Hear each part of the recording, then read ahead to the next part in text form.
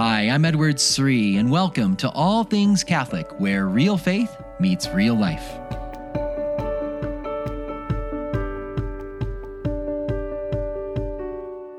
This week, I want to take you up a tall mountain. We're going to go climb a tall mountain together, a mountain in Galilee, the mountain where Jesus was transfigured, because the Catholic Church this week celebrates the great feast of the Transfiguration. But what is it really all about? Have you ever wondered that? What is the meaning of this spectacular display of Christ's glory? You know the story. He goes up the mountain with Peter, James, and John, and a cloud comes down, and his face starts shining like the sun, and his clothes become dazzling white, and this heavenly voice speaks through the cloud, saying, "This is my beloved Son, in whom I'm well pleased. Listen to him." And then the scene ends. What is this scene really all about? And what difference does it make in my life? Does it really make any difference? The Transfiguration? Well, I would say it makes all the difference, because this is one of the most important moments in Jesus' life. In fact, there's a whole mystery of the Rosary dedicated to this scene, the fourth luminous mystery, the Transfiguration. This is a crucial turning point in Jesus' life, and it tells us a lot about our own lives. But yet, if you ask the average Catholic, what is the Transfiguration all about? They would say, I'm not sure, I think. I know I've had bishops even come and ask me, what do I preach on for the Transfiguration? I don't get it. I don't know what to talk about, and I want to unpack that for us today. I want us to see that this isn't just a spectacular moment where Jesus is shining and we're supposed to just sit back and applaud. Way to go, Jesus. That's really cool. No. This is a great moment that Jesus gave not just for himself, but for us. So we have a window into seeing the great work of transfiguration he wants to do in our own lives. Yes, you see, Jesus wants to transform us. He wants to meet us in our weakness, our brokenness, our sinfulness, but he wants to transform us so that we could share in his glory and radiate his glory in the world. And that's what we're going to talk about in this week's podcast. So welcome to All Things Catholic. I'm your host, Edward Sri. And I want to ask your prayers for something this week. Can I do that here? Can you pray for a special intention? I've been working this summer with 800 plus of the Focus missionaries. You're familiar with Focus, Fellowship of Catholic University students. These are young people in their 20s, recent graduates from college, that after they graduate from college, they dedicate 2, 3, 4, 5 years of their life to go do the work of evangelization in one of the hardest areas, one of the hardest cultures to break into, and that's college campuses. And so we've been having to do all of our training virtually online at different points in the summer because of COVID, and they are finishing up their last week right now of their summer training, and they're going to have a commissioning mass this upcoming Sunday, and that's when they're gonna make their oath of fidelity to the church, a beautiful ritual, and then they'll be commissioned to go off for this great work. So could you pray for them all? I know we have 300 plus new missionaries, so they're brand new. I'm sure they're a little nervous stepping foot on campus for the first time. There's others who've been with us for many, many years, the veterans that are with us as well. They could use your prayers as they go out and fight the great spiritual battles in the new evangelization on college campuses. So if you could please pray for all the Focus missionaries, I would be very grateful. Now, I want to bring you back to the mountain of the Transfiguration. And in Galilee, there's a mountain called Mount Tabor or Tabor that is traditionally believed to be where the Transfiguration took place. It might have been another mountain. We could debate that another time, but this is the place pilgrims go to the most. And this year, if you've ever been up there, you go up this winding road, and you have to take these small little vans. You can't even take the big charter buses up there because it's a kind of you got the hairpin turns back and forth going up the mountain. And this year, I never had done this before. I always wanted to, but I went with a group of our pilgrims, a small group of us. We decided we're going to just walk the mountain. So we climbed the mountain up, and we went up there, and it was a beautiful hike, beautiful views, great conversation, great to do that. But I was thinking about Peter, James, and John and going, wow, they came up maybe a mountain like this. Maybe it was even taller than this, but that took a while. And as they went up that mountain, and they experienced the Transfiguration, what were they thinking? That's the experience I want to bring you into. I want you to see and hear the story of the Transfiguration the way Peter, James, and John would have seen and heard it. Because all the events that were unfolding right before them on that mountain, they were very familiar with those events. I'm sure that as they saw one after another, they all of a sudden start putting the pieces together and say, we know this. We know this story. This is like a remake of an oldie, an old song being re-sung again. This is, in other words, the events of the Transfiguration would bring to mind for any first century Jew, like Peter, James, and John, it would bring to mind another dramatic event that took place in Israel's history long, long ago in the book of Exodus, on another great mountain with another great leader, when Moses led the people to Mount Sinai. And they were going to make their covenant with God at Mount Sinai. And God was going to come down and give them the 10 Commandments. And they were going to seal themselves in covenant union to be God's chosen people. That foundational moment in Israel's history, Moses goes up a mountain. And a lot of things happened to Moses and his friends that day that are almost exactly what happened to Jesus and Peter, James, and John, and what they witnessed in the Transfiguration. So let me bring you back to that other mountain, Mount Sinai now, and let's go back to the passage. It's Exodus chapter 24. I want you just to listen. Listen to what happened here. And as I tell you this, you're going to go, that sounds familiar. Oh, that sounds familiar, because it sounds like the Transfiguration. But here's what happens. So the Israelites, they arrive at Mount Sinai after fleeing from Egypt in the Exodus, and that's where they're going to make their covenant with God to be sealed as the chosen people. But while they're there, Moses set aside 3 of his closest associates. He called them aside, 3 of them, Aaron, Nadab, and Abihu. And he invites them to go with him up the tall mountain. Now, does that sound familiar? So Moses chooses 3, Aaron, Nadab, and Abihu, to go up the tall mountain. And then when they go up there, the glory of the Lord covers them. The glory of God's holy presence made manifest in the form of a cloud. They call this the glory cloud, the Shekinah glory cloud. The glory cloud descends on the mountain, and it's there for 6 days. And then on the 7th day, it says in Exodus 24, you read all about this in Exodus 24, but in verses 9 through 17, it tells us on the 7th day, a voice called out from the cloud to give Moses the 10 Commandments and the tablets of stone. And so just keep that in mind. That's a little detail. On the 7th day was when a voice called out from the cloud. And that's when Moses got the commandments. And then while they stayed at Mount Sinai, Moses' face began to shine very brightly, because he had been talking to God. Moses would go into the tent of meeting, the holy sanctuary where God's presence had dwelt, and he would draw near to God, and he'd be talking to God, and his face started to shine because he was radiating, if you will, the holy presence of God, reflecting it. In fact, when the people saw Moses' radiant face, they were in awe. They were just in awe seeing his radiance, and they were afraid to come near him. You can read about that in Exodus 34, verses 29 and 30. But my point is, in telling you these little details is, doesn't this all sound a little familiar? Do you notice the parallels? Think about the parallels between Moses at Mount Sinai and Jesus at the Transfiguration.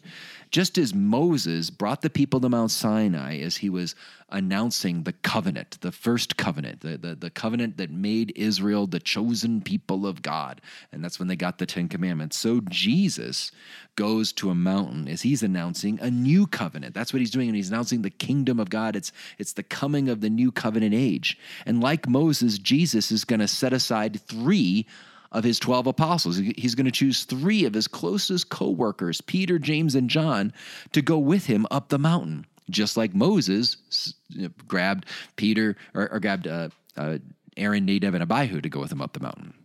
And then at the height of the Transfiguration scene with Jesus, the cloud of glory appears again. God's cloud comes down upon the mountain and overshadows them, just like the cloud covered Moses and the Israelite leaders at Mount Sinai. And similarly, just while they're on top of the mountain, what happens to Jesus? His face starts to shine brightly, like Moses' face was shining. Jesus' face shines brightly, and the apostles fall down in awe.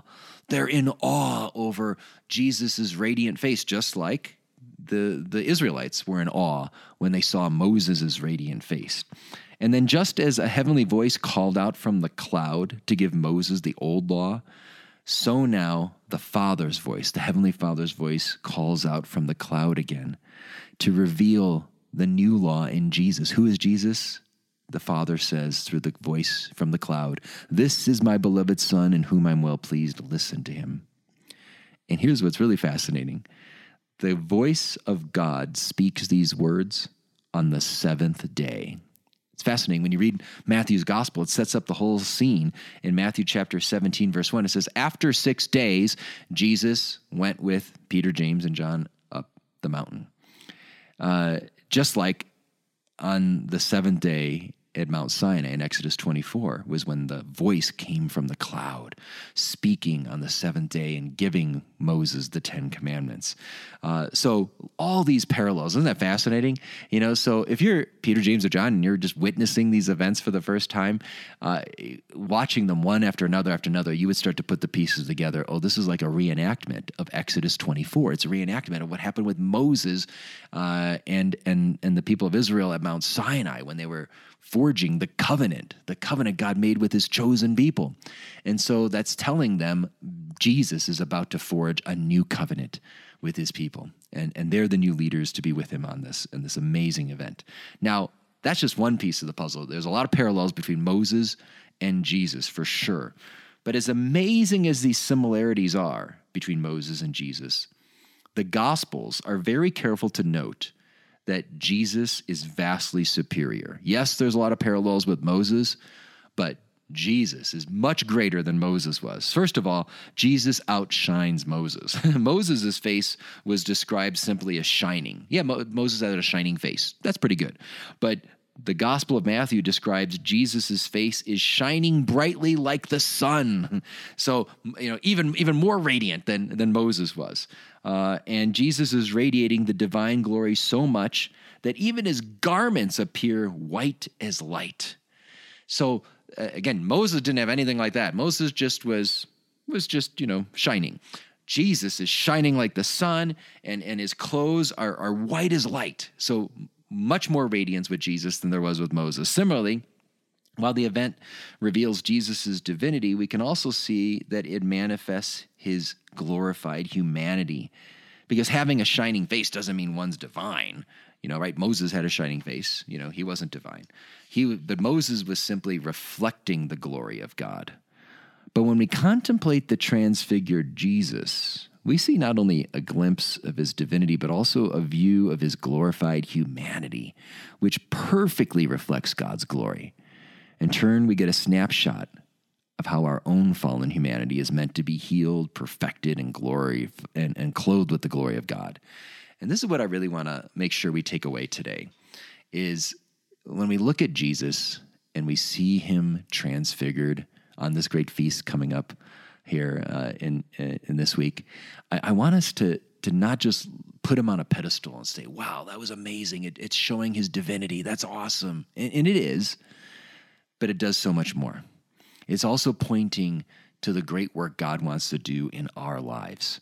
God wants to transfigure us. And you get a glimpse, you look at Jesus, and we see what happened with Jesus. We're called to be conformed to Christ. In fact, St. Paul uses some of this imagery from the transfiguration to describe the work he wants to do in our souls. In 2 Corinthians chapter 3, verse 18, Paul views the transfiguration of Moses' face and the transfiguration of Christ's face as a sign of the transformation he wants to bring about in all our lives. He says, "And we, with unveiled face, beholding the glory of the Lord, are being changed into his likeness from one degree of glory to another." That's the great work that God is doing in us. He's changing us. We might be sinners. We might struggle. We might have lots of weaknesses and fears and many, many defects in our character that hold us back. And yet, what Jesus wants to do is meet us in the valley so he could take us up to the Mount of Transfiguration. He wants to transfigure us. He wants to make us so radiant that we begin to reflect the glory of God. You see, this is the powerful message of the Transfiguration for our lives today. The Transfiguration is not just a magnificent scene, the life of Jesus we're supposed to admire from afar, again, just to applaud and go, that was beautiful, Jesus. No, it's a sign of what Jesus wants to do in all of us. He wants us to share in his glory. He wants to change us. Indeed, he is calling us to be changed into his likeness from one degree of glory to another. So I invite you in this week of the Transfiguration, and any time you contemplate the scene, especially when you come to it in the fourth luminous mystery of the Rosary, I want you to yes, praise God, be in awe like Peter, James, and John were. Fall on your knees and be in awe over the mystery of the Transfiguration in Jesus. But let it also be a sign of hope for you, that no matter what burdens you carry in life, no matter what slavery you have to certain sins, whatever addictions you struggle with, whatever weaknesses that weigh you down, that your ultimate destiny is that transfiguration, that mountain peak experience, that God wants to change you. And he really is going to meet you where you're at to transform you. If we're faithful to him, if we go to him each day, if we rely on him. That's the message of the Transfiguration. So I hope this has been helpful. Hope this helps you get into this great feast day here this week. Once again, I want to encourage you, if you enjoyed this podcast, please share this with other people that they may be blessed by it as well. And if you have any questions, you can always reach out to me at edwardsri.com. That's edwardsri.com. And you can find me on Facebook, Twitter, and Instagram. Last thing, the book that I'm drawing upon, I have some reflections on the Transfiguration in my book on the Rosary. It's called Praying the Rosary Like Never Before. I have a little reflection on the fourth luminous mystery. You could learn more about the Transfiguration there, or you can check out my book on Matthew's Gospel that walks through all the different scenes, including this one on the Transfiguration for this year, which is the year focused on the Gospel of Matthew in the Sunday readings. So you can check out my book on Matthew's Gospel called God with Us, Encountering Jesus in the Gospel of Matthew. Thanks so much for listening, and God bless.